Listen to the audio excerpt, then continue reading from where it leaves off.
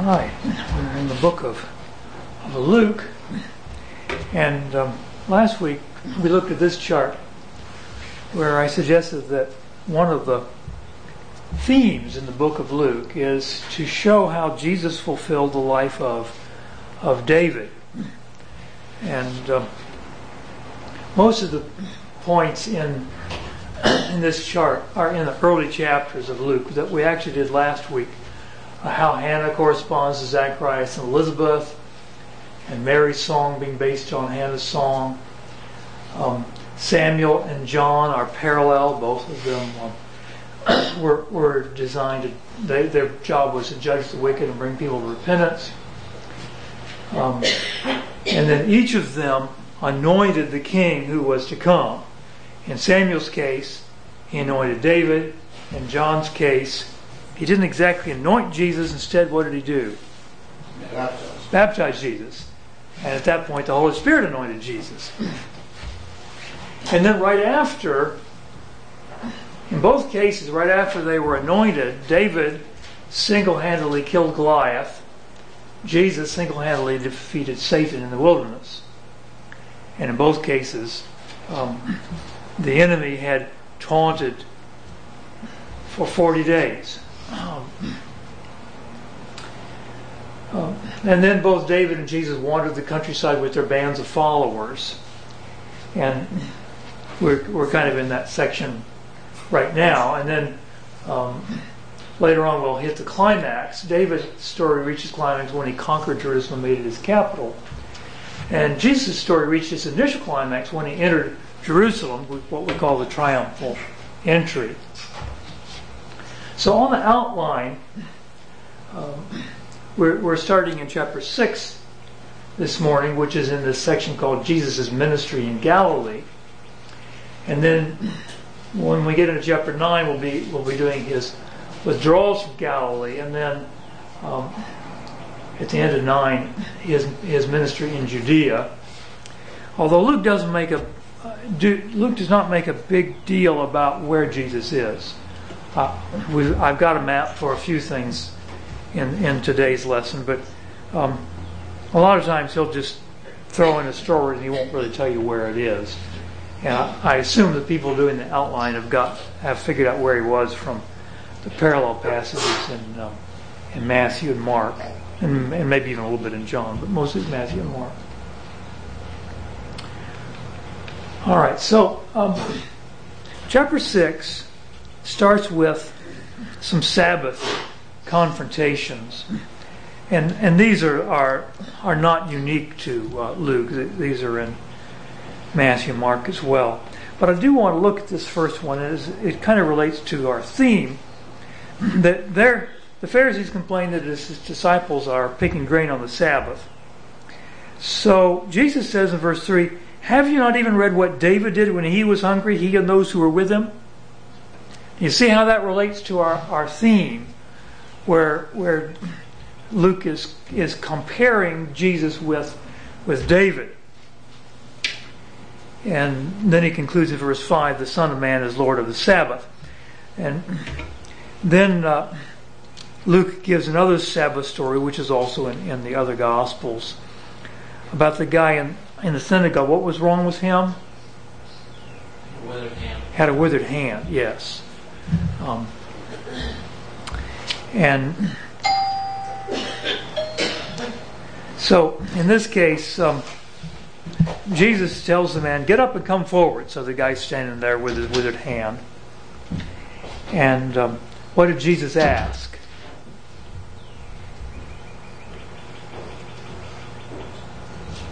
Was it proper to heal on the Sabbath, to do good or to do evil? That's what he asked. Yes. What is it lawful to do good or to do harm on the Sabbath? To save a life or to destroy it? He kind of rephrased the question. They want that their view is not allowed to work on the Sabbath. Healing is work. Jesus turns around and says, "Is it lawful to do good or to do harm on the Sabbath? To save a life or to destroy it?" What'd they say? Yeah, they weren't going to answer that question. So he told the man, "Stretch out your hand." It was restored. What'd they do after that? Wanted to destroy life. Yeah, they plotted to destroy a life. Yeah, just what they weren't supposed to do on the Sabbath. What they shouldn't have done any time. Then the next section is choosing the 12. Again, that's in a parallel, at least in Matthew. I think it's in Mark as well. But Luke has one additional detail that I don't think is found in the parallels, and that is, what did he do for the night before he picked them? He prayed, yes. And I think this is found more than once in Luke, that Luke emphasizes the prayers of Jesus just a little bit more than the others. I could be mistaken, but I know this one's pretty much unique. So then when he finished picking the 12, he was on a mountain, but he came down, it says in verse 17, he came down to a level place. And then there was a big crowd, and he healed them, and then he started preaching. Now, in the parallel passage, what is this sermon called in Matthew?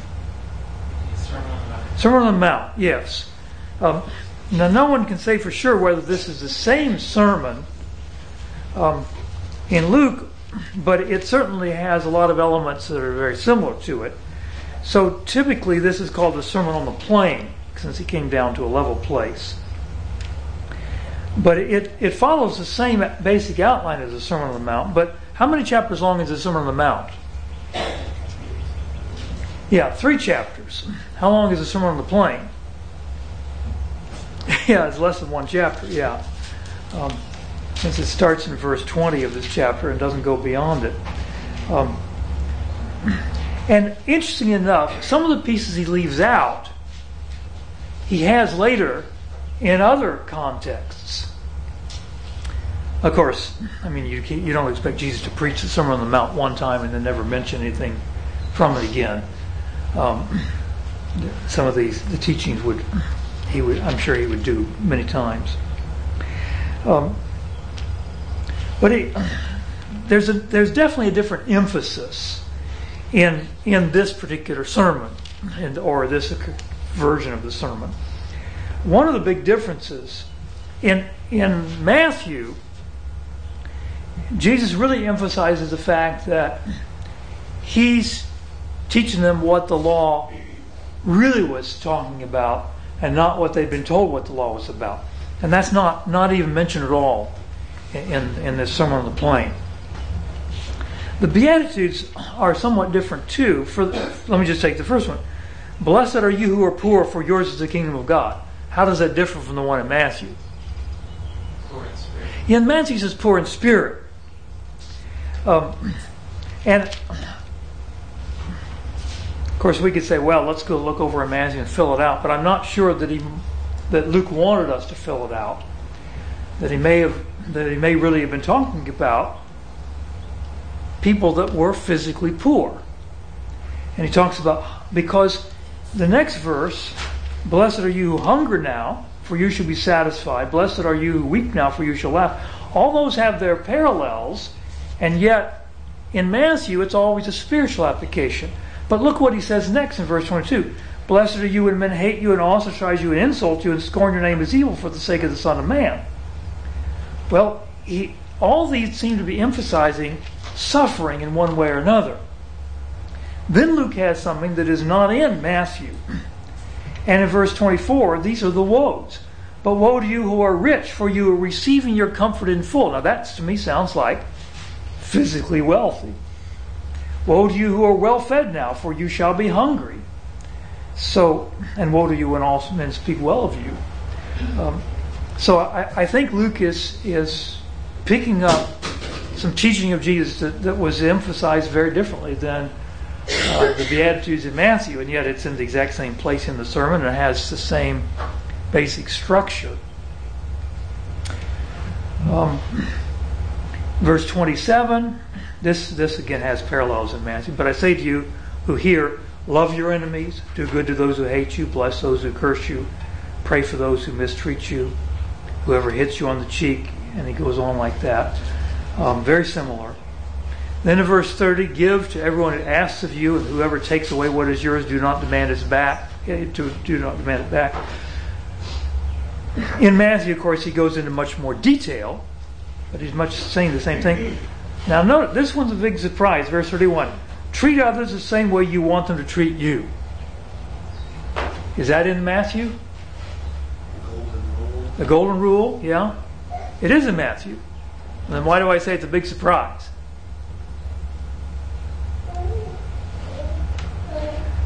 In Matthew, it's in a very different context. In Matthew, it's in chapter 7. And so far he's been following chapter 5 the whole way along. But in Matthew, it's in chapter 7 in a context about judge not. And now this is in the context of giving to people who ask you.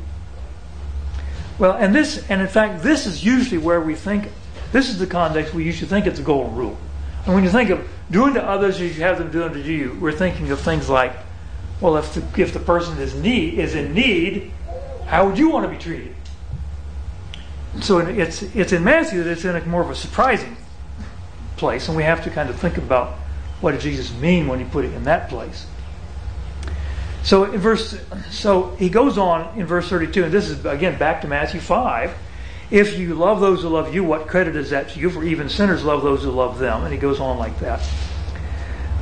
Loving your enemies in verse 35, being merciful. Then in verse 37, he comes to the part about do not judge. Now that's in Matthew 7.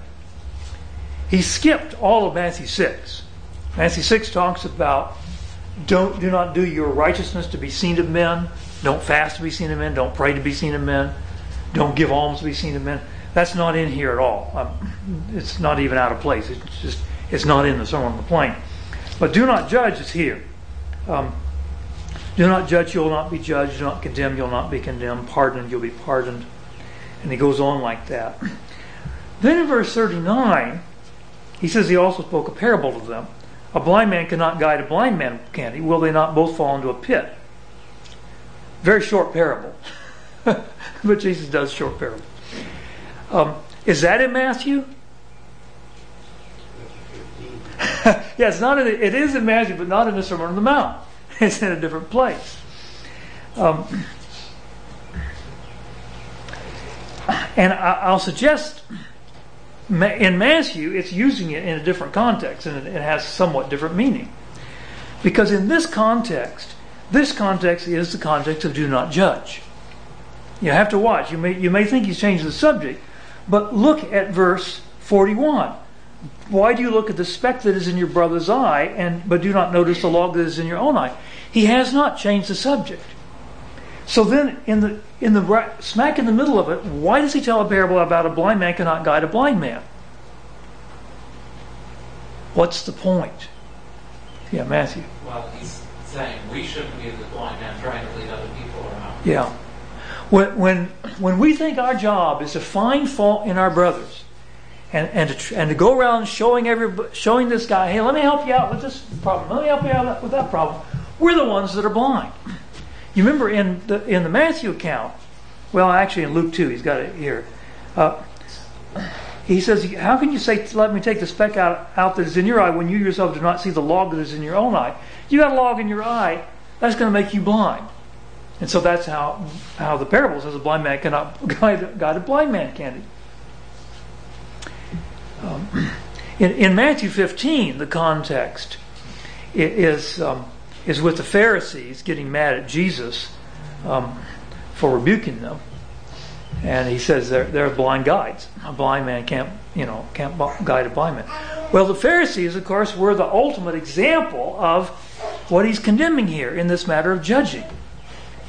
They spent their lives judging. I mean, they're all the time trying to pick on Jesus' disciples. Why aren't you fasting? Why aren't you washing your hands? Why are you working on the Sabbath? And they do the same thing with Jesus. And yet they have no intention of learning anything. Their job is to be there teaching.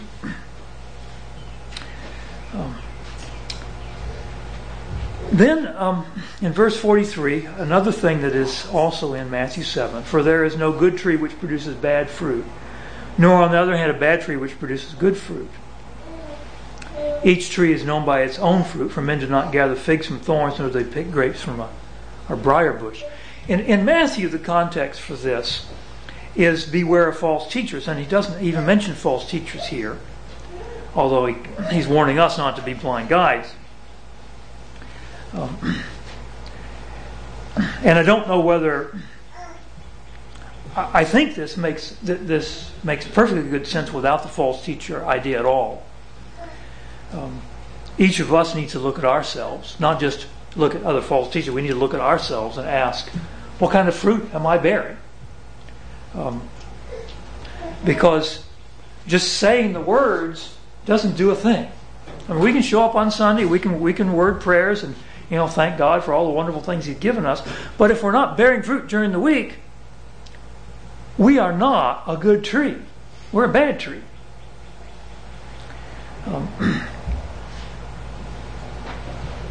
Then he finally closes out in 46 to 49 with another parable. What do we call this parable? Linda? Wise man and the foolish man, yeah. And just like in Matthew, are you building your house on a foundation? And the only way to build on a foundation is by doing, not just by saying. All right, any other questions on the Sermon on the Plain then?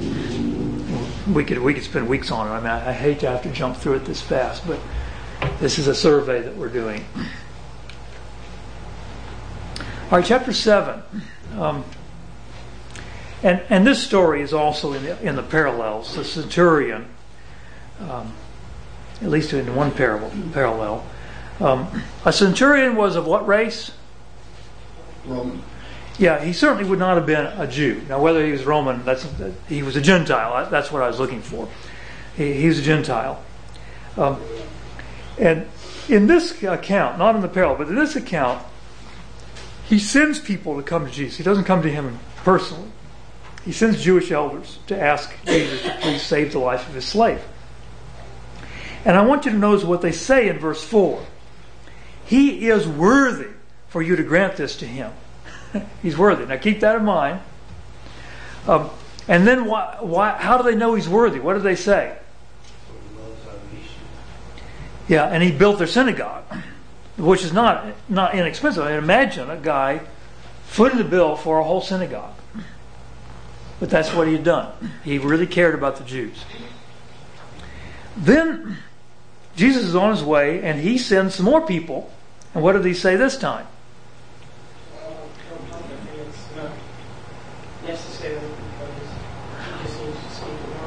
Okay, yes, but you left out something that is only in Luke. Yeah, right. He says, I am not worthy for you to come under my roof. Isn't that interesting? The Jewish elders say he's worthy. He says he's not worthy. Now, who's right? Well,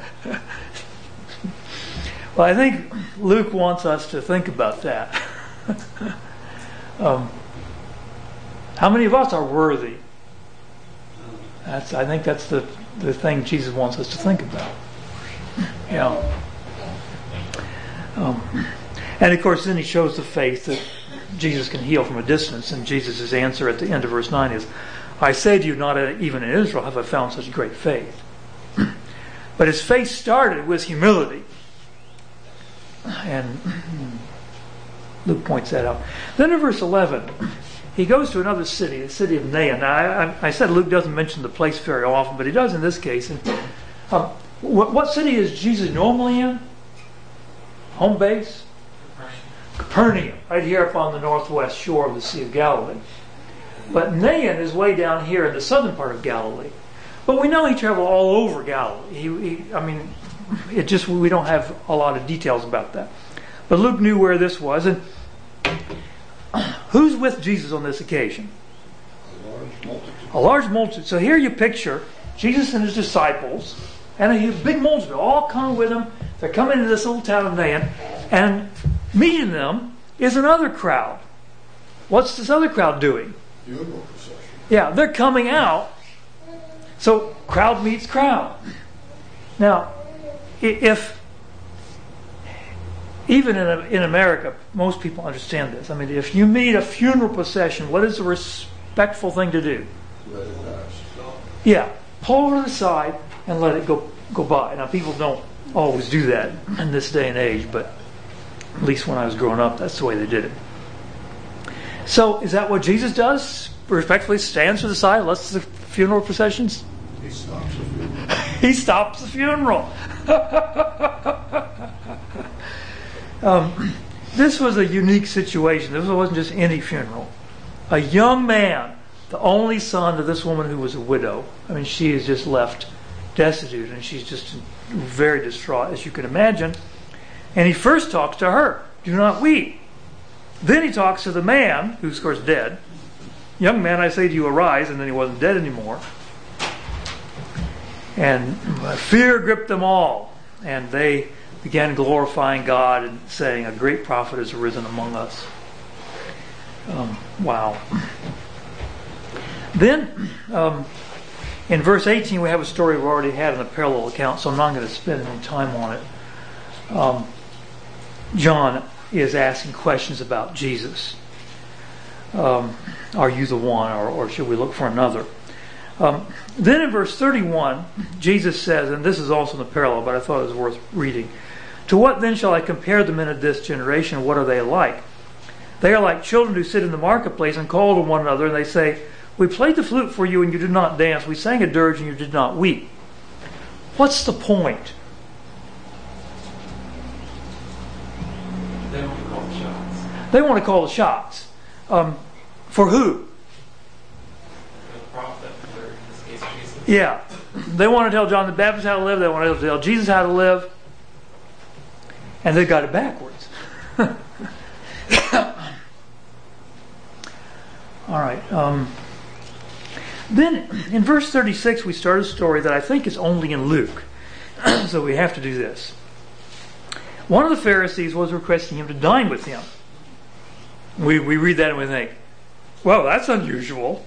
I mean, I didn't think they cared anything about Jesus. Well, we find out they don't. But he did invite him. And we see something that would never happen in our society. But from what I understand, that this was accepted back then. The Pharisee obviously had some money. He had a large room to eat in, and you lay down to eat when you went to one of these fancy places. They would put little cushions on the floor, and the table was about as tall as a Japanese table, just one of those little low things. So Jesus is there, just with his feet stuck out away from the table, and he's eating and talking and all this. And a woman just walks in off the street, and apparently this was just acceptable. Today we'd say, what kind of nerve does she have just walking and crashing somebody's party? But she just walked in and went over to where Jesus was and where his feet were sticking out, and what'd she do? Yeah, she started pouring some perfume on his feet. And she started crying and crying so much his feet got wet, so she was drying his feet off with what? With her hair. I mean, this is devotion. I mean, this. Meanwhile, the Pharisee, what's the Pharisee's name? Simon, yeah. What's he thinking? If this man knew who this woman was, he would object. Yeah. So obviously, he knows this man claims to be a prophet, and I guess that's why he invited him to his house. But he's got proof positive the guy can't be a prophet because he's behaving like a fool here. He's letting a woman anoint his feet, and he wouldn't even let her touch him if he knew what kind of woman she was. And of course, Simon this is his town. He knows the woman. So, but the Pharisee doesn't say anything out loud. Notice that, nothing out loud. And Jesus says, "Simon, I have something to say to you." "Say it, teacher." And it really shows he's a prophet because he knows exactly what Simon's thinking about. And he tells a very short parable. A money lender had two debtors. One owed 500 denarii and the other 50. When they were unable to repay, he graciously forgave them both. So which of them will love him more? Well, it doesn't require a rocket scientist to figure out that the 500 is more than the 50. So, I suppose the one whom he forgave more. She says, "You're right." And then he makes the application, and boy, does it come down like a hammer on Simon. He shows how Simon had not even done the normal things you would expect a host in that day and age to do for a guest. He hadn't provided water for Jesus to wash his feet. He hadn't given him a respectful kiss as he came in. He hadn't anointed his head. Of course, that's something you don't do for a real honored guest. But Jesus was not an honored guest. He didn't love Jesus very much. But the woman did. Why? Why did the woman love him more than Simon did? Because she perceived that her great sins had been forgiven. She'd been forgiven a lot. How come Simon hadn't been forgiven a lot? Because he didn't perceive that he had a lot. Yeah, he didn't think he needed a lot of forgiveness. He was okay. And of course, this stirs him up even more when he tells the woman, your sins are forgiven. And they start saying, who is this man who even forgives sins? Yeah, right.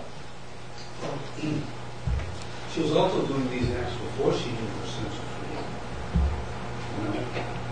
And she was doing this before Jesus said that. Well, yes, and I don't know whether she knew in advance her sins had been forgiven. I can't answer that. It just seemed to me that she understood who Jesus was. Well, she certainly understood who Jesus was. But she also was very, very grateful to him. Here she is a sinner. He's come and he's preached. She's heard him preach. And she's gotten a message that has made her very grateful. What would that message be? The only message I know of is that your sins are forgiven. I'm sure she was happy to hear Jesus say it, though. He said to the woman, your faith has saved you. Go in peace. All right. It's possible that she had heard Jesus and she stopped sinning. Oh, I'm sure she had. Yes. Yeah. No, I'm both of those. I'm sure she had heard him before, and I'm sure she had stopped sinning. And she attributed that to Jesus preaching. That's it. Yeah, which it was. Pharisees had never preached so that she would stop sinning. They didn't. I don't think they would have thought it would have mattered. You know, she's hopeless. Now, in Matthew chapter 8, the first couple verses are unique. Luke chapter 8. They're unique to Luke. In verse 2, it says, also some women who had been healed of evil spirits and sicknesses, Mary, who was called Magdalene, from whom 7 demons had gone out, and Joanna, the wife of Chuza, Herod's steward, and Susanna, and many others, who were contributing to their support out of their private means. Now we know from other accounts that they did have a money box, and they would help the poor from this money box. And I assume that they had money, and probably from the same box they used to take care of their own needs. But now we find out where some of the money was coming from. There were some of these wealthy women who had been helped by Jesus and who loved him, and were contributing for his needs. We find some of these same women at the cross and at the tomb on the resurrection day. They had been following him the whole time. Well, then we have the parable of the sower, which we've already had it in both Matthew and Mark. And I'll just ask, what was it that the good soil did?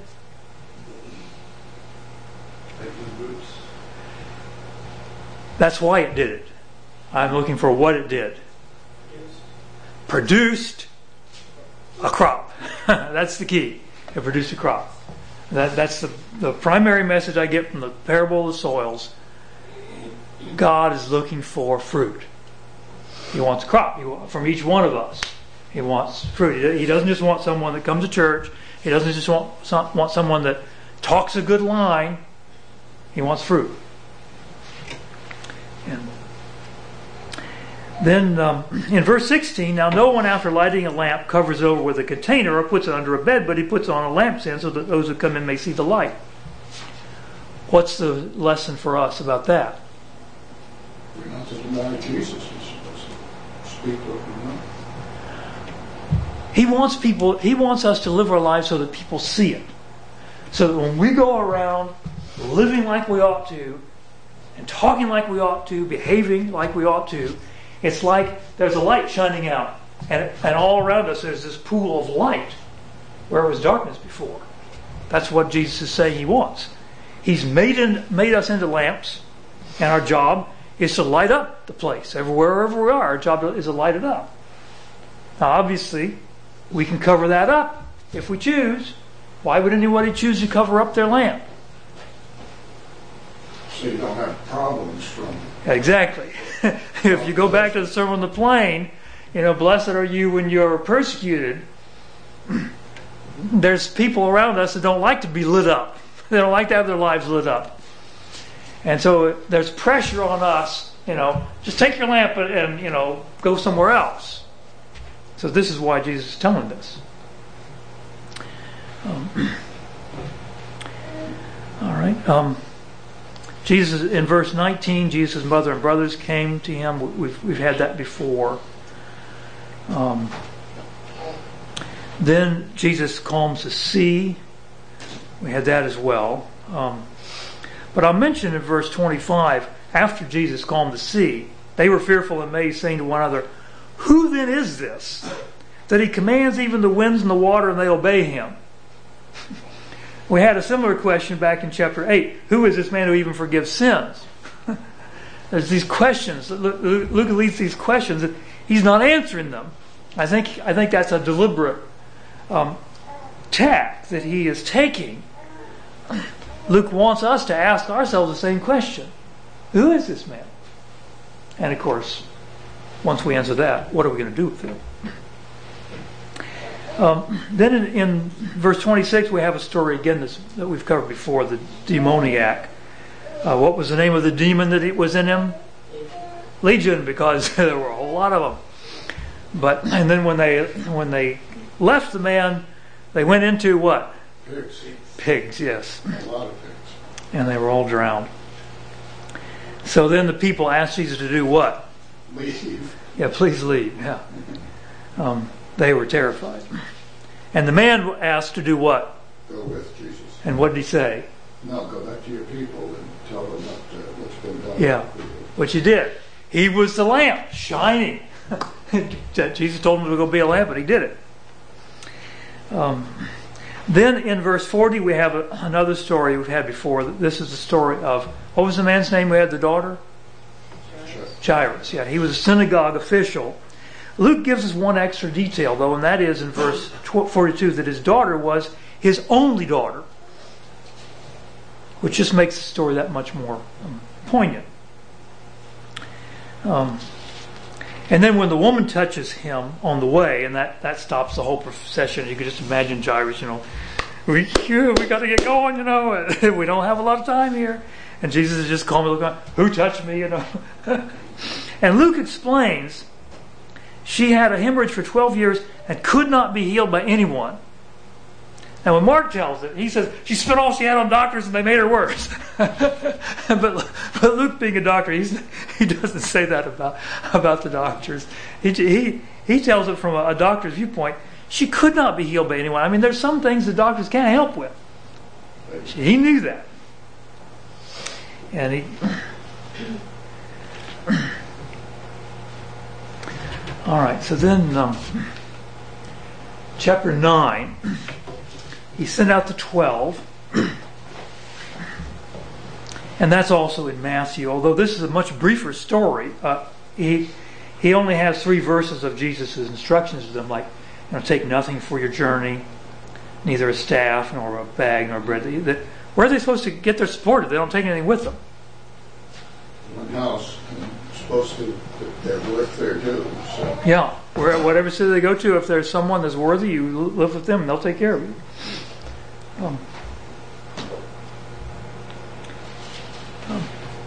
Then in verse 10, the apostles returned. They told them about their journey. I don't know how long it took. Then He took them to what city? Bethsaida, yes. So here they were in Capernaum. They went to the city of Bethsaida. It's not mentioned a whole lot in the New Testament, but in this case it is. They went over there. And then crowds followed too. He was trying to get some privacy. He didn't get any privacy. And at the end of the day, what did he end up doing? Feeding them, yes. This is the traditional site. This picture is the traditional site of the feeding of the 5,000 on the shores of the Sea of Galilee. This story is told in at least 3 of the Gospels. Maybe 4, but I didn't check.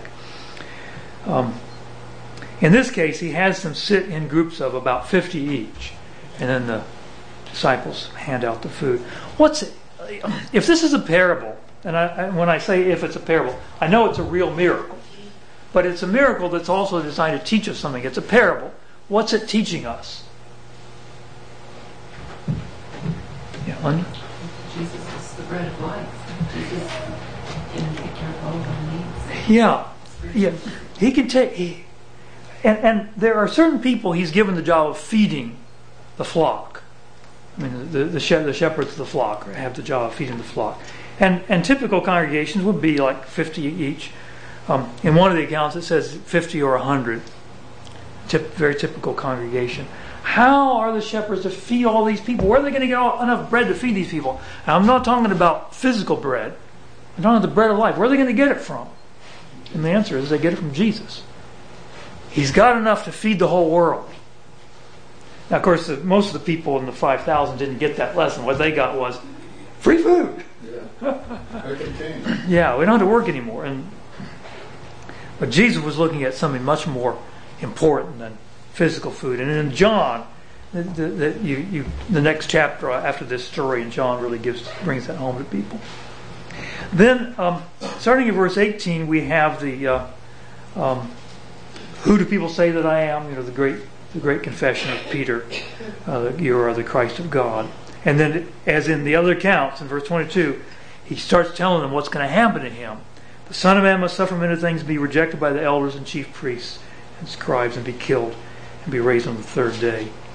And then he talks about the cost of following him. Deny you, if anyone wants to follow me, that let him take up his cross daily and follow me. We then have the transfiguration.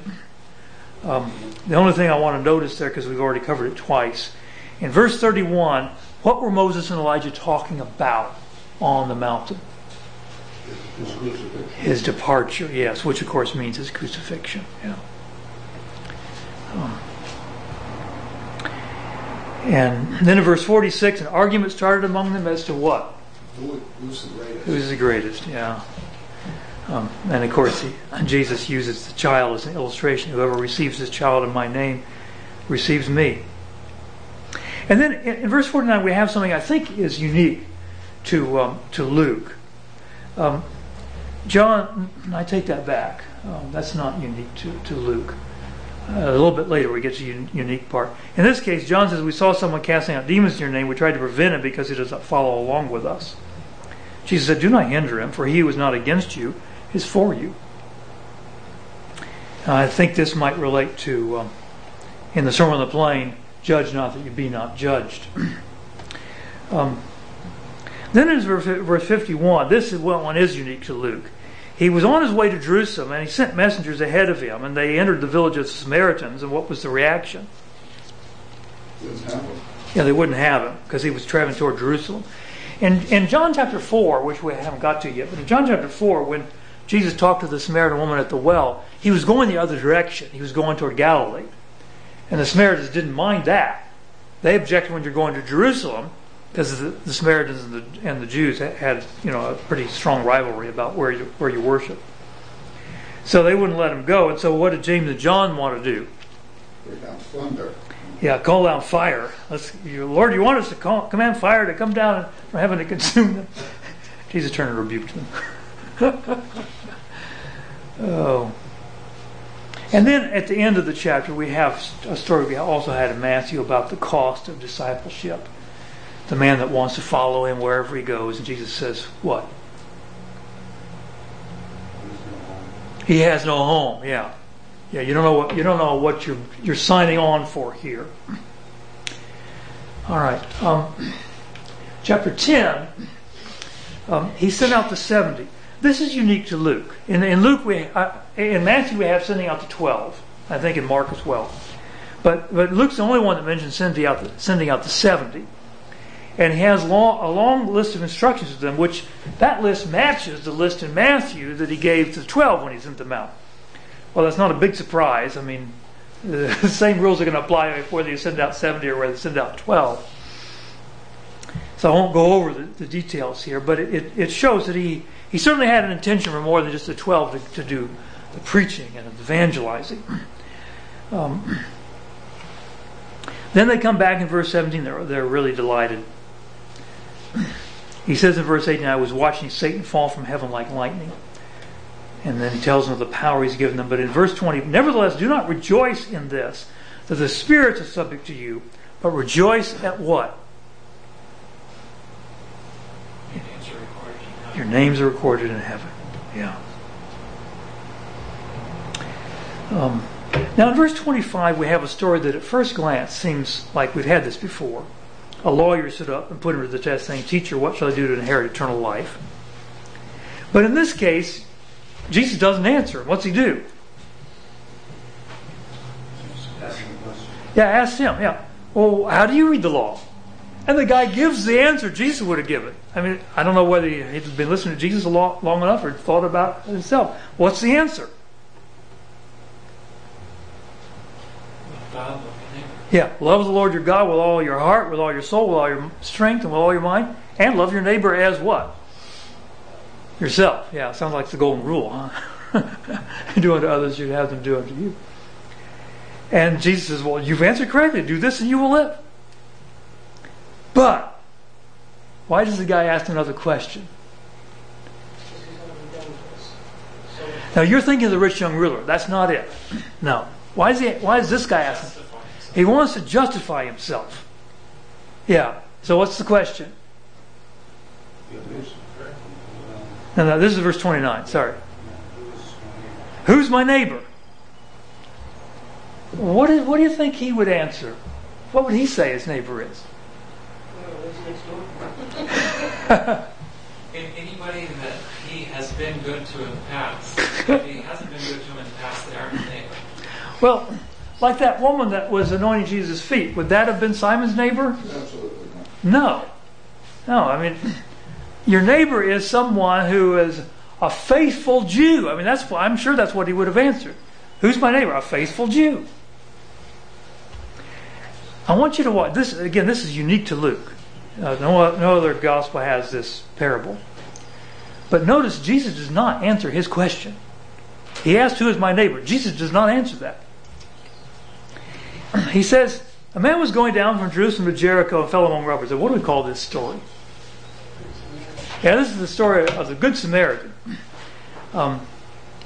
He gets beat up. The poor guy, he gets beat up. They leave him half dead. Strip him, beat him, leave him half dead. Who's the first one that comes by? Priest. Yeah. This particular picture doesn't have anybody else in it. Unless maybe way up there, maybe that's the priest up there. Yeah, he's on his way. Yeah, the Levite, these of course are the highest spiritual people in Israel. I mean, they're the ones you'd expect to be the most righteous. But the way Jesus tells the story, they're not doing such a hot job here. So then the Samaritan. Now, again, what do you expect of a Samaritan? Well, we saw they wouldn't even let Jesus come into their town because he was going to Jerusalem. You know, that's not a neighbor. But Jesus isn't answering, who's my neighbor? Samaritan, he sees the guy, and what's his attitude? Shows mercy. He felt compassion.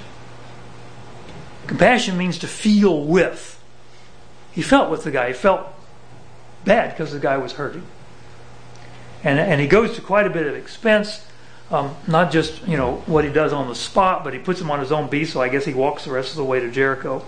Takes him to an inn, pays for it, pays quite a bit of money in advance, and says, I'll come back and pay you if you need more. So Jesus really lays it on thick here. So then the question at the end is not the question the guy asked. Which of these three do you think proved to be a neighbor to the man who fell into the robber's hands? Basically, Jesus is saying, you're asking the wrong question. Who is my neighbor? That's not a valid question. What you need to ask is, how can I be a neighbor? And Jesus tells us how. And then the last story in this chapter is also one unique to Luke. It says as they were traveling along, he entered a village. It doesn't tell you what the village is. We happen to know from the book of John, where did Mary and Martha live? Yeah, outside of Jerusalem in Bethany. But Luke doesn't tell us. It doesn't matter for this story. Mary and Martha are the two sisters. And what's Martha doing? She's busy in the kitchen. Yeah, fixing a meal. Very important work. So she's got an honored guest. Very important. What's Mary doing? She's sitting at Jesus' feet listening to him speak. She's goofing off. Yeah, she's not helping a bit.